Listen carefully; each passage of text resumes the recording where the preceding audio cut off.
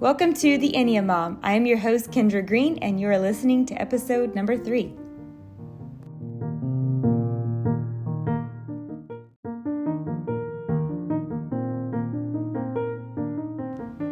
The title of today's episode is, What's Your Stance? It's part 1 in a 3-part series, and today we're going to be talking specifically about the withdrawn stance.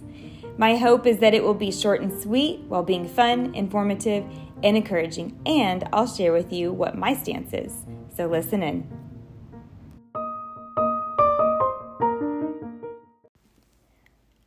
I am so excited about today for many reasons, but one of the main reasons is that it is Fun Friday.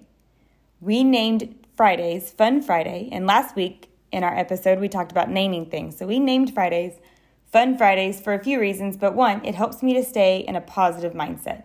Usually by the end of the week, I'm exhausted, I'm tired of corralling the children and, rushing them out of the house to get them to school in time. But it helps me to stay in a positive mindset. And so in the morning when I tend to get frustrated, I remind myself, it's Fun Friday, it's Fun Friday, it's Fun Friday.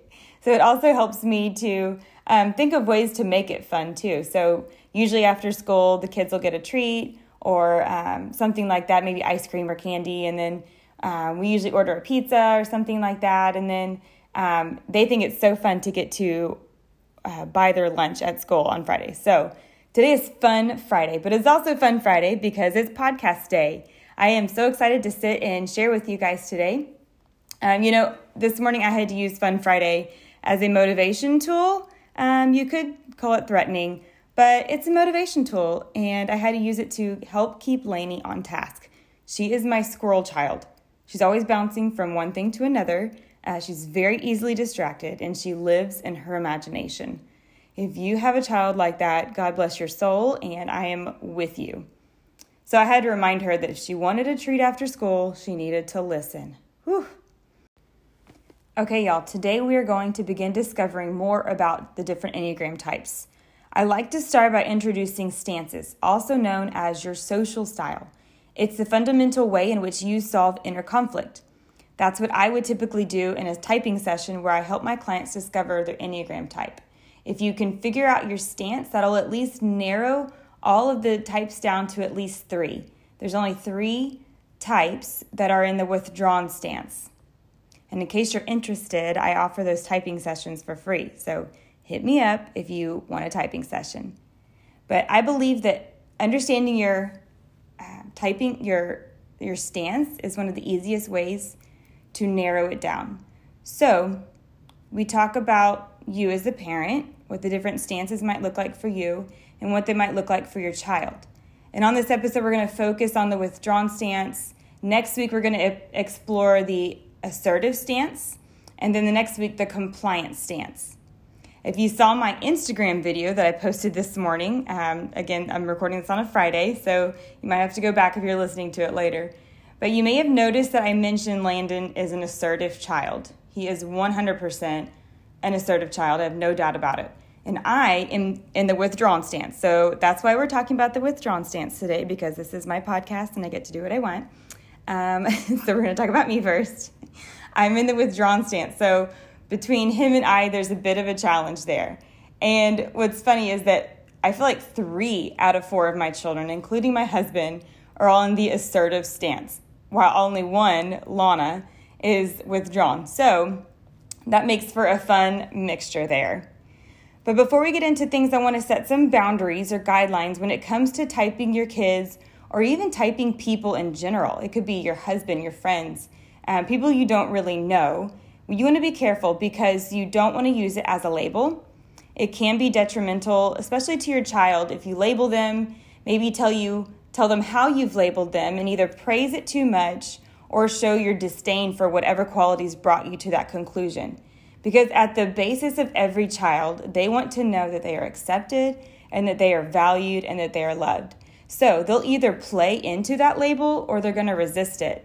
So in my mind, I have a rough estimate as to what my kids' types are, whether they're a 3 or a 7 or an 8, but I don't tell them. I also don't want to completely settle on a type because children are going to present themselves as they feel like they're best received as they grow up. You'll notice kind of a metamorphosis as they grow older. And it's really not until probably late teens, early 20s that that true type emerges. So what we want to do is use it as information on how to respond to them and how to flex to their needs. As their parent, we want to be flexible. We need to have boundaries, we need to have guidelines, but we need to be flexible to the needs that they need.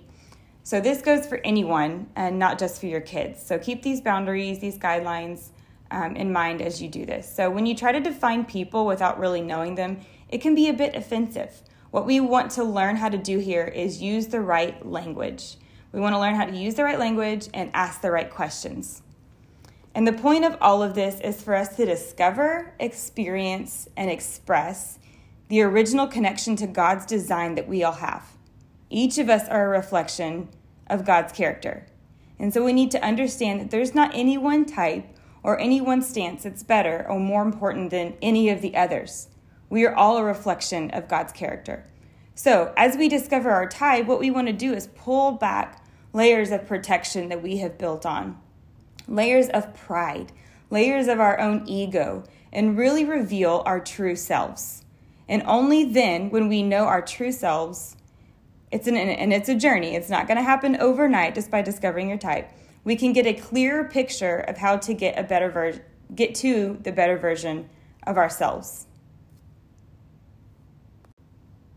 So let me take just a minute and explain what the withdrawn stance is, and then I'll give you some real life examples of what it might look like.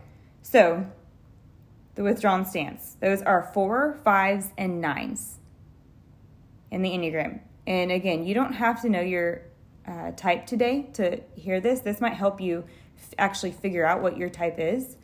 Or if you already know your type, hopefully this will just give you more insight as to why you do the things that you do. So withdrawn people are those who move away from people. These types don't have much differentiation between their conscious self and their unconscious self. Their unprocessed feelings, thoughts, and impulses are regularly coming up and welling up to the surface through daydreams and fantasies. All three of these types respond to stress by moving away from engagement with the world and into their inner space and their own imagination. 9s can withdraw into a safe place and to a carefree space in their mind. 4s withdraw into a romanticized and idealized fantasy self, and 5s withdraw into a complex and cerebral inner mind. So in common language, they all can zone out and they all go into their imaginations very easily. These types have problems with staying in the physical. So they have a problem with staying present and with getting out of their imaginations and into action. Okay, so the automatic sense of self that arises when they come into a room is, I don't fit in, and I'm not a part of what's going on. I'm not like these other people. The 4 and the 5 most clearly feel separate from others because they reinforce their sense of self by staying apart and being different. In a room full of people, 4s would typically be a little more standoffish and aloof, and they would act in some sort of mysterious fashion. And again, that's not always intentional, but that sometimes is how it appears. On the other hand, if they were maybe not in the best mood, they might simply leave or even not show up, especially if they feel like their sense of social obligation is maybe that it's too much. Like maybe they're overwhelmed and like, oh, it's just too much for me. 5s may not mind being there, but they would be just as happy being at home reading a book or pursuing their own interests. And here's the thing. If 5s stayed at a party, they probably would sit on the sidelines and watch everybody else and be just fine doing that. Or they would socialize if they were given a job. If, you ask a 5 to go around and take pictures, they're more likely to stay and be engaged in what's going on. Then 9s, they might enjoy the gathering and even participate, but they would still remain disengaged. They might nod and smile when really they're thinking about an upcoming fishing trip, or they might tune out almost entirely and just tag along with someone, allowing the other person to do most of the decision making, allow the other person to do most of the social interaction, while the 9 just remains silent and good-humoredly unresponsive. I like that phrase, good-humoredly. I feel like 9s are usually always good-humored. It would seem that all 3 of these types, the 4, 5, and 9, withdraw to get what they want.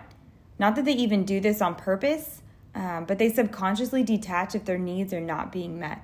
They will go into their own thoughts and minds to solve the problems and refine their ideas, and can spend a lot more time on the thinking and processing side before they ever bring any ideas to light. Being a 4, just in my own personal opinion, it can be difficult if I'm expected to give a response over something that I don't already have the information about, or if I haven't had time to process it. Withdrawn types usually need a bit more time to process. And when they're pressed for an answer and they're not ready, or if they feel as if someone is being maybe a bit overbearing, unless this type has done work in this area. For example, I feel like in our early 20s, maybe all of our 20s for some of us, we're doing a lot of work on ourselves and trying to be the better version. Sometimes we create coping mechanisms where things that were once a challenge for us aren't so much a challenge for us anymore. So anyone in the withdrawn stance, if they've done work on this, they may be a little bit better, but they might, if they feel like someone is being overbearing, they might give a reaction that they don't want to give. They might react instead of responding, and they may even withdraw further. So these types, when, for example, sat at a table in the corner of a restaurant, may feel a bit exposed and would rather be more comfortable sitting at a side table. I remember one time I went to dinner with a friend who is also a 5. Well, I'm a 4, she was a 5. We're both in the withdrawn stance. And of course, we were sat right in the middle, and we felt so exposed the entire time. It was funny. We were like, are you sure these are the only seats? So we felt like we had to talk quietly and not be so noticeable. But in terms of your children, this is going to be the child that isn't going to love it when you brag on them or talk about them in front of other people, especially the people they don't know well. It doesn't even have to be something negative you're saying. Even just talking about them in general, they don't want to be the center of attention and may be a little bit more slow to assert themselves. It doesn't mean that those in the withdrawn stance don't enjoy being around people. I think that's something that most people believe about those in the withdrawn stance. It's not true. Those in the withdrawn stance do enjoy being around people. And in fact, I believe it's possible to be in the withdrawn stance and seem extroverted. I say seem because to be extroverted means that you draw energy from being around people. And for example, I seem extroverted to a lot of people that don't know me, but when I have used up all of my words, I'm done for the day. It drains me to feel like I'm having to perform, or that I'm having to, just have small talk and talk a lot. So at the end of the day, I can get really drained if I'm doing things that call for me to be a little more extroverted. So being in this stance, I want to point out that it highlights that 4, 5s, and 9s all have a challenge when it comes to taking action. This was revolutionary for me. It helped me to see where my challenge area is, but not let it define me and not let it rule over me. So I know that because I'm in the withdrawn stance, I have a challenge when it comes to taking action. 4, 5s, and 9 all think, feel, and talk more than they act and can even feel dissatisfied with life because they know it needs to be done, but aren't as confident in knowing how to take that next step. So knowing this about your child and being able to walk with them through their next steps and gently instruct them little by little on what they need to do is so helpful. So Lana is in the withdrawn stance, and I know if I tell her to just go clean her room, it completely overwhelms her to the point where it might shut her down. So I have to go give her little bits of things to do, like, Lana, go pick up all your shoes. Okay, when you're done with that, then just pick up your dirty clothes off of your floor. When you're done with that, then make your bed. So if this is you or your child, know that small tasks that produce a sense of accomplishment is one way of getting the action ball rolling. Motivation is a difficult thing for people in the withdrawn stance. Getting started is usually the hardest part, and overwhelm is a real feeling for these types. So one tip I want to give you is not focus so much on the overall picture with them, but give them the next step, just the thing right in front of them, so that they don't get overwhelmed.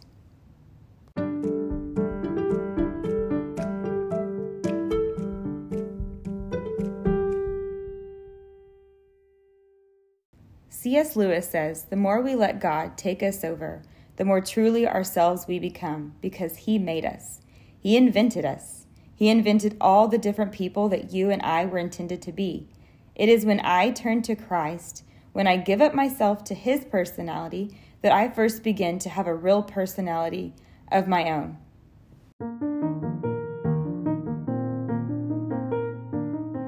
Before we conclude our time together today, I'd like to take a moment and, as always, read a scripture and a prayer with you. And this scripture applies no matter what your Enneagram type is, because I feel like in the day and age that we are living in, we all deal with feeling like we don't have the strength it takes to get through, and maybe feeling a little weary and a little weak. It's from Isaiah 40:31, and it says, "But they who wait for the Lord shall renew their strength. They shall mount up with wings like eagles. They shall run and not be weary. They shall walk and not be faint." So good. And then the prayer is an excerpt from Every Moment Holy, my favorite prayer book, and it's called A Liturgy for the Ritual of Morning Coffee. And while I hope you already had your morning coffee, here is the prayer. "From the discords of yesterday, resurrect my peace. From the discouragements of yesterday, resurrect my hope. From the weariness of yesterday, resurrect my strength. From the doubts of yesterday, resurrect my faith. From the wounds of yesterday, resurrect my love. Let me enter this new day, aware of my need and awake to your grace, O Lord. Amen."